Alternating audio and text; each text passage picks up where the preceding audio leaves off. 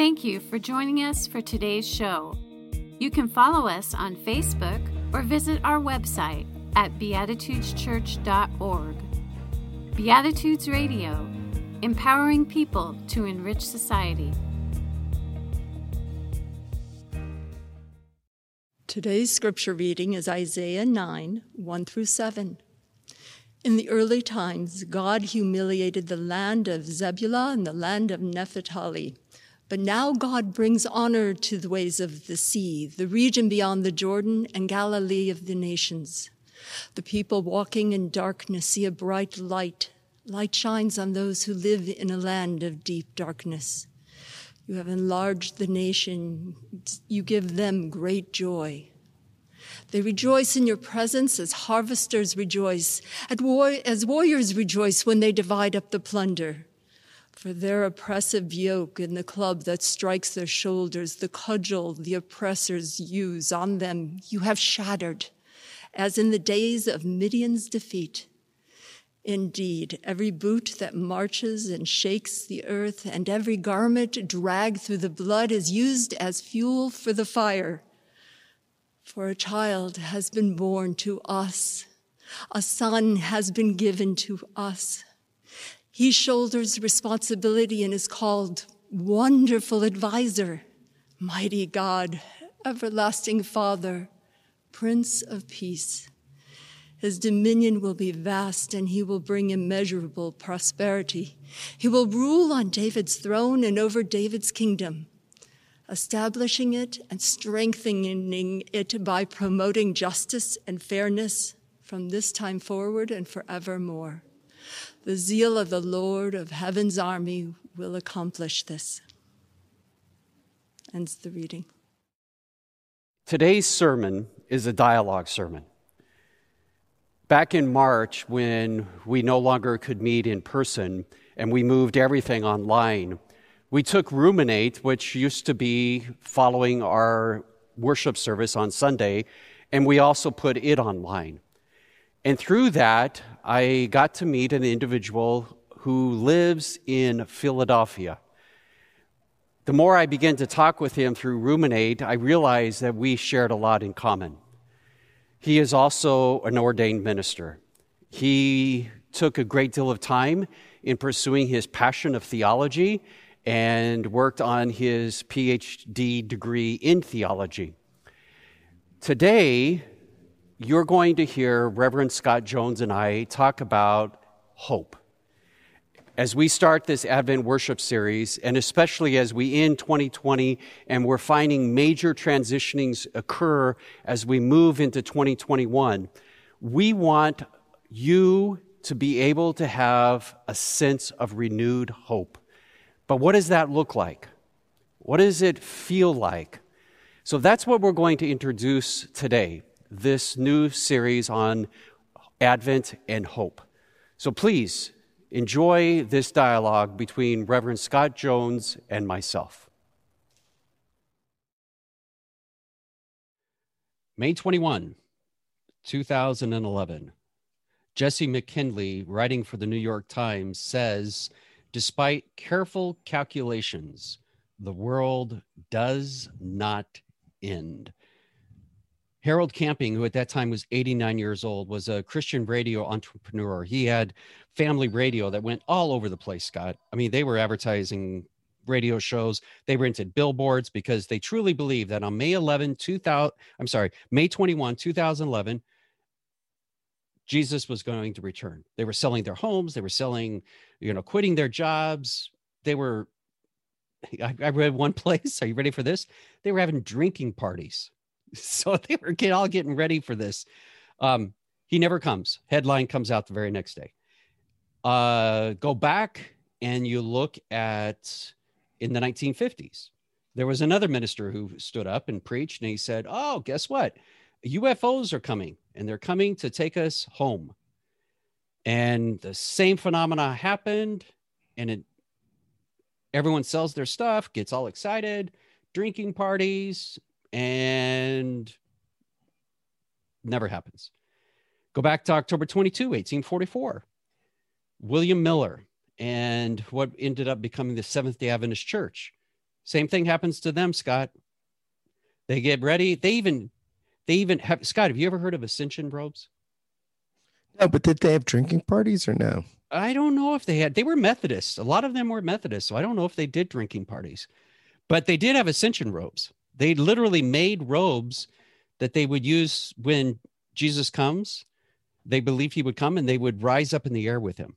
What were they made of? I don't know. My first thought is to think that maybe they were white, but I don't know. I mean, aerodynamics, you want to swept want to up be into the air. You want it to be very aerodynamically efficient, I would think. I mean, gravity defying. Yeah. Yeah. But October 22 comes and goes. And what's amazing is all three of these different groups, plus others, some of the followers ended up walking away, but many of them doubled down and just came to a new understanding of what their teacher had been teaching them. And that reminds me, and I'm sure it reminds you, Scott, of a lot of what we find in the Old Testament, in what we call prophecies. And these are the prophecies that we often are familiar with this time of year, Advent, because the one we had read earlier, Isaiah chapter 9, is one that's read probably almost the majority of churches sometime during Advent, about the coming of this child. So my question for you is, how do you read some of these prophecies that we find in the Old Testament? And when you look at the historical context, as much as we possibly can glean from it, we understand that these are unfulfilled prophecies. They never took place. How, if you were one of those writers back then, how would you have felt? You make this proclamation either orally or you're writing it down. How would you feel? I don't know. I mean, that's a really good question. I mean, I think it'd be frustrating and hard, especially if you felt like you were inspired and people probably rallied around you in smaller numbers than we'd imagine today because they don't have the internet and it's a localized community. But there's probably as big a number that you can imagine. Yeah. And I think I'd hope that I was right down the road, like long term. And I think this is what is interesting, like whether you have the Jews in post-Second Temple Judaism that becomes the rabbinic tradition. I'm going to pause to mute this because there's a phone ring. So while Scott is paused, while the phone, Scott is recording this, is in one of our church members' homes. He took the trip from Philadelphia and came to spend the time with us in Phoenix. And so that's why he paused real quick. There we go. So is your phone done ringing, Scott? It's not my phone. It's Julie's phone, who is one of the most popular people in Phoenix. So I think I would want what happened. So I think you have like two communities, the rabbinic community, which comes up alongside Christianity. You know, centuries later, there's two communities that kind of take up these texts and do inspiring, imaginative things with them. And I think that's what I'd want. Like, I think I'd want to know that's wait. You wouldn't want to just like, okay, I'm going to hide this. I'm going to tear it up. I'm going to burn it. So no one will ever see it again because you're embarrassed. Well, I mean, who knows? I don't know. I don't know how much. So all this stuff is we have access centuries later to this stuff. Right. So I'm talking at that very moment. Put yourself back in that place at that time. I would have wanted to edit it. I would have wanted to edit it. So you would have gone back and edited it. Yeah. And so that when someone saw it, they wouldn't realize you had messed up. Yeah. Okay. And I would have wanted to edit it in Christopher Walken's voice. Like, here's the thing. We all make mistakes in the prophecy process. And you need Christopher Walken voice to do that. So wouldn't you worry about your credibility? Probably. I think I would. Yeah. I mean, because all of a sudden you go from this is going to happen, this is going to happen, this is going to happen, and it's like, oh, fingers crossed, just joking.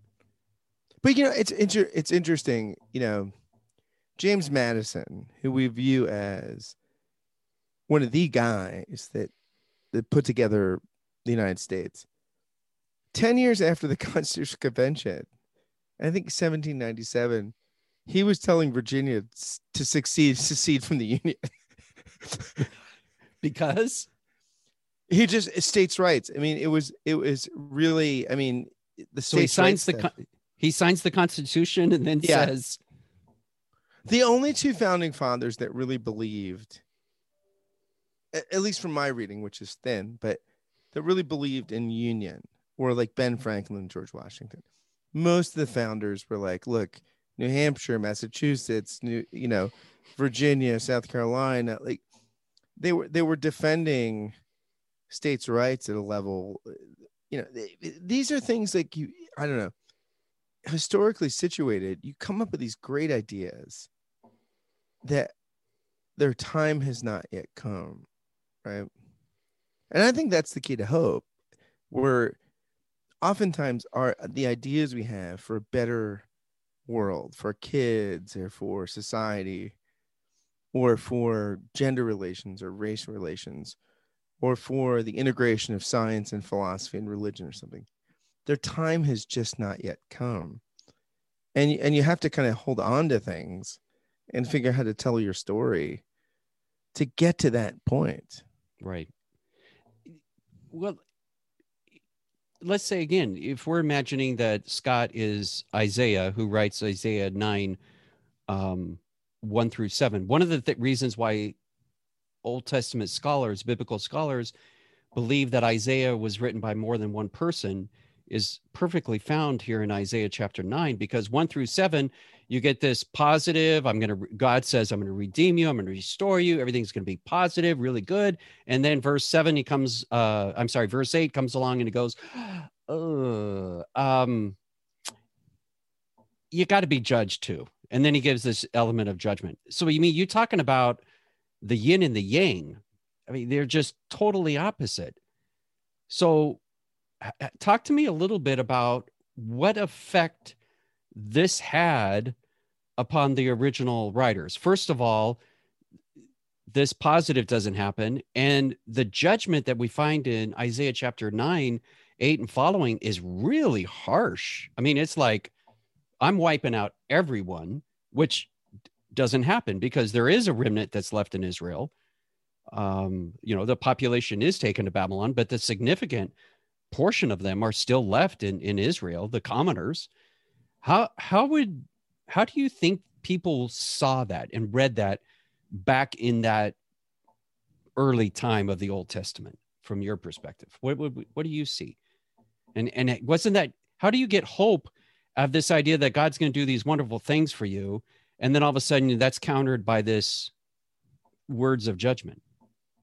Yeah, I mean, I don't know. I mean, I imagine we tell stories to make new sense of things, right? So let's say you somebody comes along and they were really swept up by this guy that wrote Isaiah chapter 9 or 8 or whatever.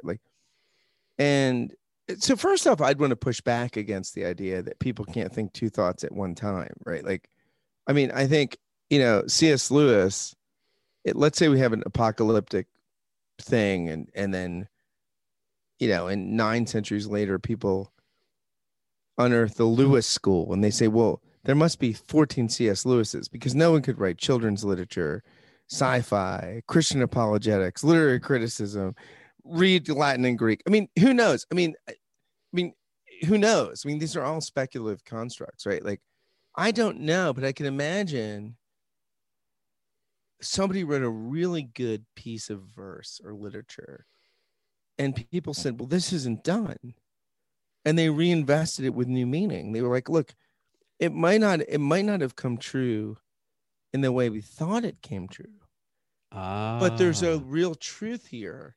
That what if we reinvented the truth here? What if we What if we reinvested this artist's painting or their lyrics or their, kind of their prose attempt at bearing witness to reality? And what if we said there's something here and reinvested it with a new meaning? So if, for example, the original audience hears these words of hope and then followed by words of judgment, all of a sudden that creates this disconnect. But if they originally ended up alone, and then they were brought together, then you almost get what you're describing here is these two pictures. One is this sense of message of hope and reconciliation. The other is this sense of like, but if we're going to get hope and reconciliation, we better get our act together. So is that what you're kind of talking about, is bringing those two ideas and letting the tension exist between them? Yeah. And I mean, I think this is, what we all live with, right? There's a dividing line between all of us. There are multiple stories, right? We all live in multiple stories. And I think the beauty of the Hebrew Bible is it testifies to the multiple stories we all live with it, right? Like, we all are complicated. And one day you're the good guy in your story. The next day you're the bad guy in your story. One day you feel great about a decision you made. The next day you feel terrible about it. And I think the messiness of the biblical record is really helpful when you interpret your own story, because if you're honest, all of our stories are ambiguous, right? Like, and we feel different. Even if you're the best moral performer, maybe even especially if you're the best moral performer, you think, well, should I have done this differently yesterday or 2 days ago or something? So I think the kind of polyphonic witness, and that just means like multiple voices, multiple sounds, multiple testimonies, people saying this happened, or this happened, or this happened. Isn't that just what our own lives look like, right? Because that's how we live. We have to deal with a complicated story that we all live in that is our own lives. So you almost get this idea that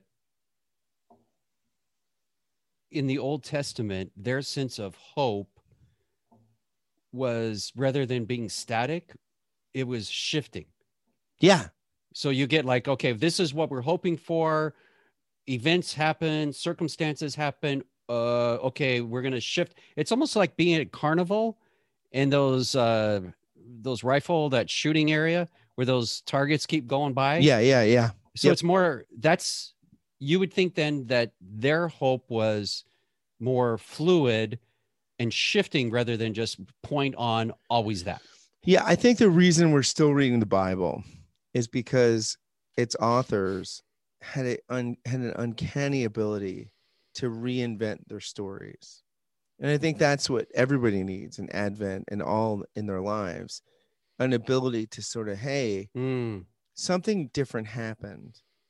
My hopes were pinned here. And now I'm going to move it. I'm going to re-edit the story. And I think part of the overwhelming message of the Bible, which I think is a monergism of mercy. Like, I think at the heart of the Bible is a monergism of mercy for people that can reinvent their stories. So I think the biblical tradition doesn't judge people that reinvent their stories. It actually celebrates them. But there's a tension though with what you, because I love what you're saying, but there's a tension for a significant group of Christians who don't believe today that that target is shifting, that hope rather is in one thing. And a perfect example of this is found by a guy named David Allen Hubbard, who was the third president of Fuller Theological Seminary. He served there for quite a few years. And he wrote an article. And in that article, he says the following. He says, since the Old Testament is a book of hope, a set of writings tip toward the future. So he's almost saying these prophecies, these Old Testament predictions, these Old Testament sense of hope had their fullest fulfillment yet to come, because it was tipping that way. And then he goes on and he says, eschatology, the idea of the end of time, is a dimension of belief that history moves in a particular direction, and that this direction is set by God, and that God acts within history to ensure this direction. So Hubbard would disagree with you and I. Hubbard would say, wait a minute, there is a goal, there is an aim in mind. And his image of God is that God is going to do whatever it takes to make sure that we get that goal. So these unfulfilled prophecies, they're really not unfulfilled. They were just either not fully understood, misunderstood, or were over the heads of its original writers, so that only after Jesus came, those that lived and were his followers could reflect back and find the true meaning. So there's all sorts of ways that some Christians come up with to make sure that these texts are not going to give us a different story. They're all pointing in the same direction, and that is essential for them, that they have to have one hope, one aim, and all these other things are going to take place to make sure that that's how we end up, and we're not going to deviate from it. How would you reply to them, given what you just said? Are you a Woody Allen fan or no? Nah. So I remember listening to a Howard Stern interview with Alec Baldwin, and he was talking about Blue Sage, and Stern asks, what is it like when Woody Allen calls?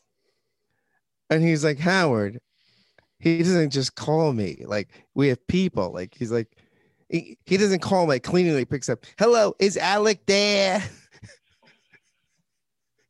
But I think that is the scariest view of God to me. Like, it's not the Zeus Thunderbolt God. It's not the warrior God of Mars. It's Woody Allen. Like, that in these things where I've been ambiguous in my life, the Woody Allen God comes to me and says, I mean, Scott, I think you could have played the part better. I mean, I just don't. And we can do a new direction, and we can do it differently. But there's, we can work the script. And I feel like I was a bad actor with Woody Allen. And I think that's the ultimate like thing, where if there is some superintending to the whole story, right? Like, if there is some person behind the screen, it terrifies me that it would be Woody Allen, but also it comforts me that it would be Woody Allen. That I feel like God's like, hey, Tony, I mean, you did this nice little thing, and here was nice critical thing, but could we do it? I mean, could we get another part? And all these guys and gals that work with him, I said, genius. And he just, when Woody comes to you, could we do it a little different? And I think that's the power, is that, like, if there is a God, which I think there is one that emerges from the Hebrew scriptures and is born witness to in the New Testament, I think God's current incarnation is something like Woody Allen.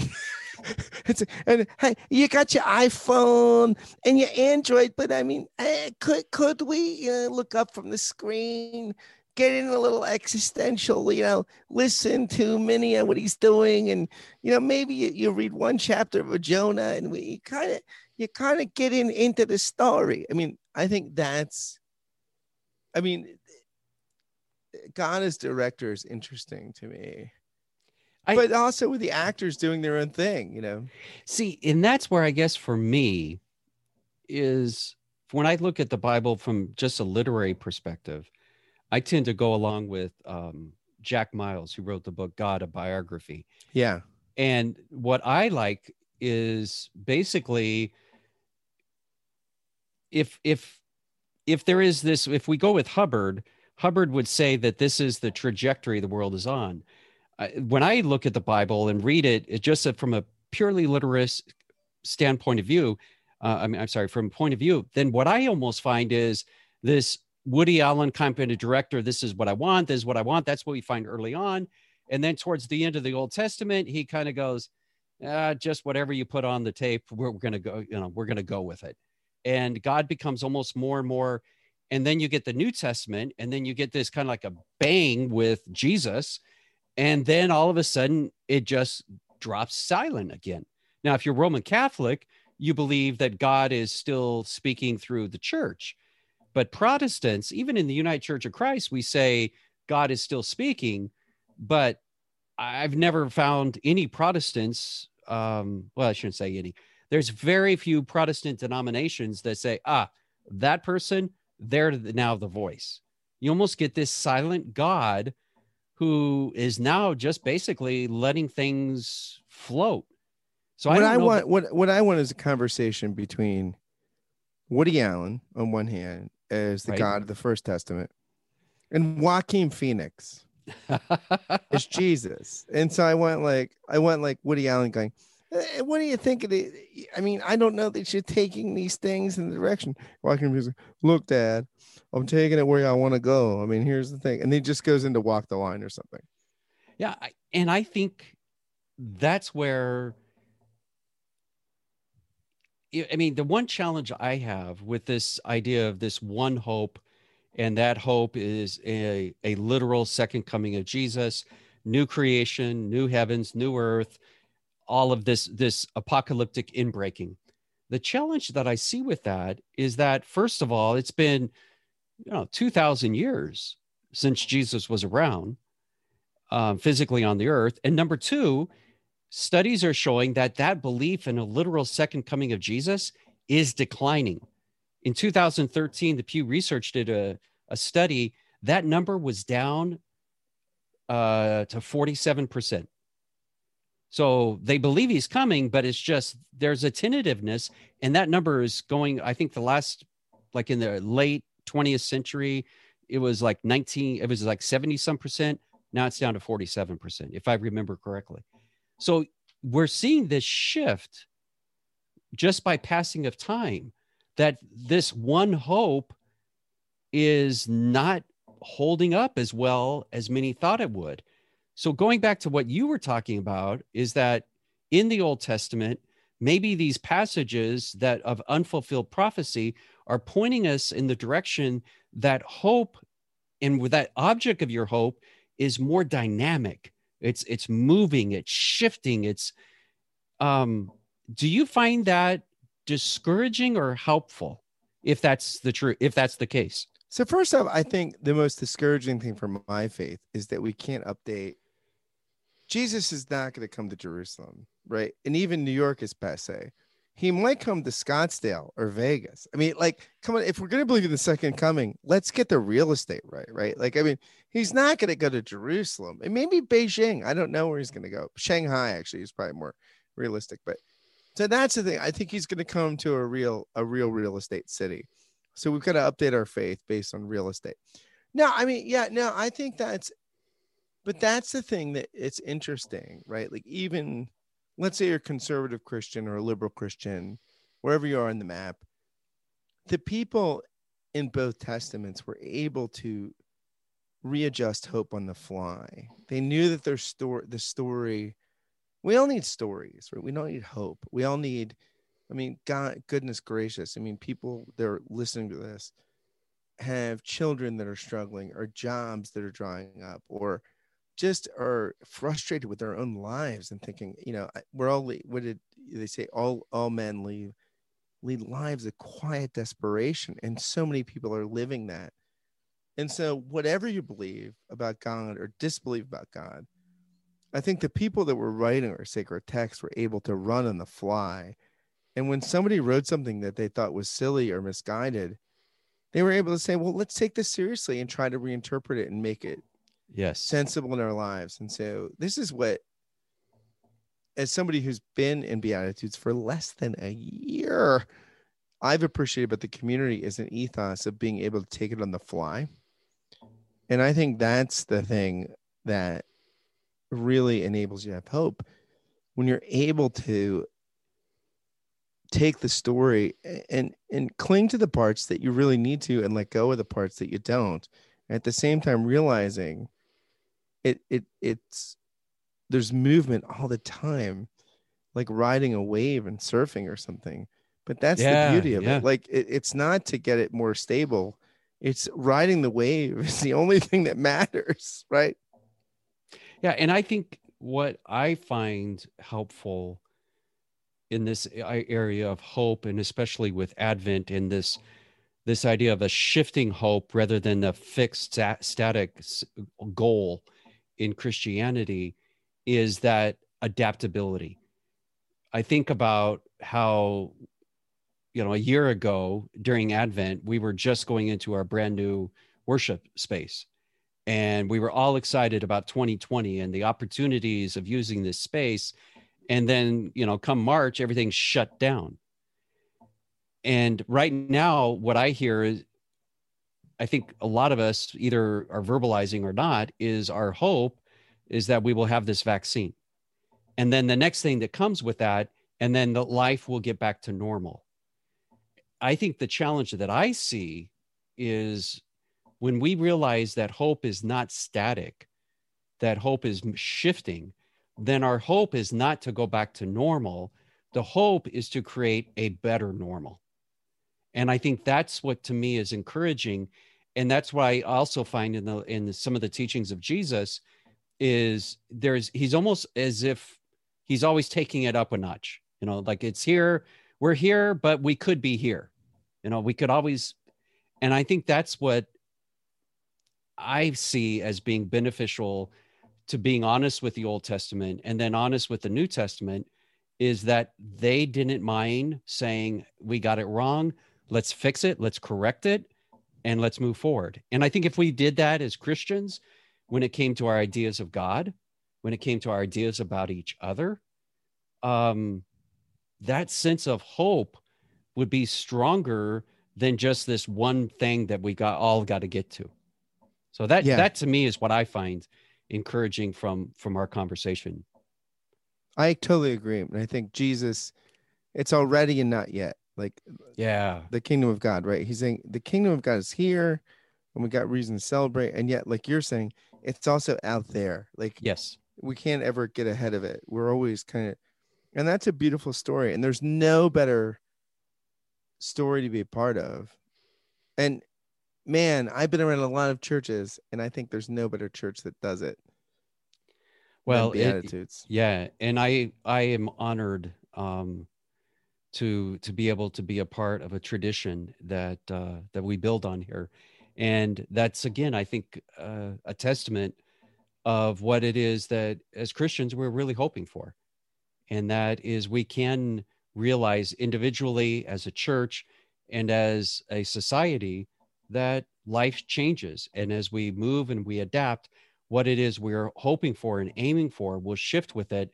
But underneath it all, there is this sense of what some scholars would say, this pull, this sense of pulling us forward into something better. And many people say, and I would tend to use that same word, is that force is God. But it's not like that. It's going to be that. It's more like it's just this movement of pulling us into a better part of humanity as we evolve. And it could be Bill Murray. If it is, we're in trouble. Well, Scott, thank you so much. This is great for being a part of this. Thank you. And anybody's listening, I mean, this is a great church. So hang out here if you have time. Well, thank you. Thank you for joining us for today's show. You can help us to continue this program by making your donations at beatitudeschurch.org/online-giving. Beatitudes Radio, empowering people to enrich society.